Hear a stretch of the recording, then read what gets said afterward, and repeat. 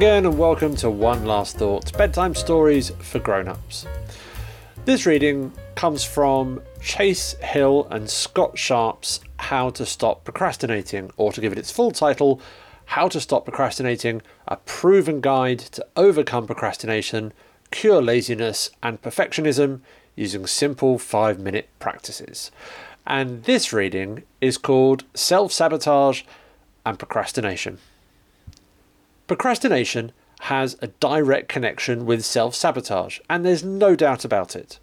Whenever you are procrastinating, you are self-sabotaging. Have you ever felt that way?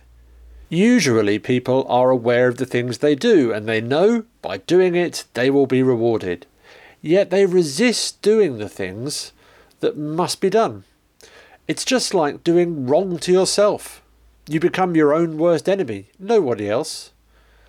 As an individual, you will have goals to achieve. You might be working towards achieving them, but then you get distracted by irrelevant things.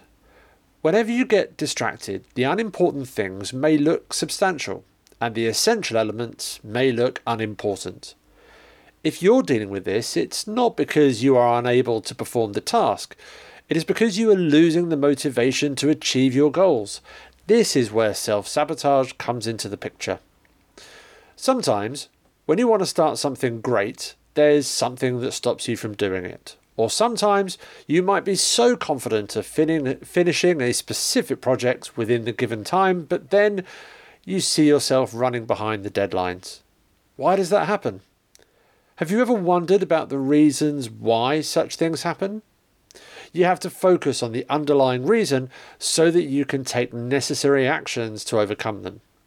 However, you must also understand that self-sabotage is related to your mindset. The way you look and see things have a lot of connection to the concept of self-sabotage. Constant failures mean you are not motivated, and it's high time to treat yourself, to make yourself understand the importance of your goals and aims. Only you can stop self-sabotage because you are the one who's causing it. How will you do it? You just have to understand and find the pattern. Once you do, you will be able to work against it. There are two main contributory factors when dealing with self-sabotage: negative thinking and perfectionism. You must understand that negative thinking is dangerous because it can cause a lot of damage to your productivity. If you are regularly criticizing yourself, you will not be able to achieve your goals or tasks. Maintaining a good relationship with yourself is crucial. You are important. Most people fail to understand their self-worth, and it triggers negative thinking. If you are kind to yourself, you will be able to build a successful mindset, in turn helping you do better in whatever task you are completing. Similarly, the need or compulsion to begin only once you have perfected the skill is another motivator for self-sabotage. You assume that there is perfect timing for everything, but actually it's not true. The perfect time is when you start the task or the milestone as soon as possible without postponing.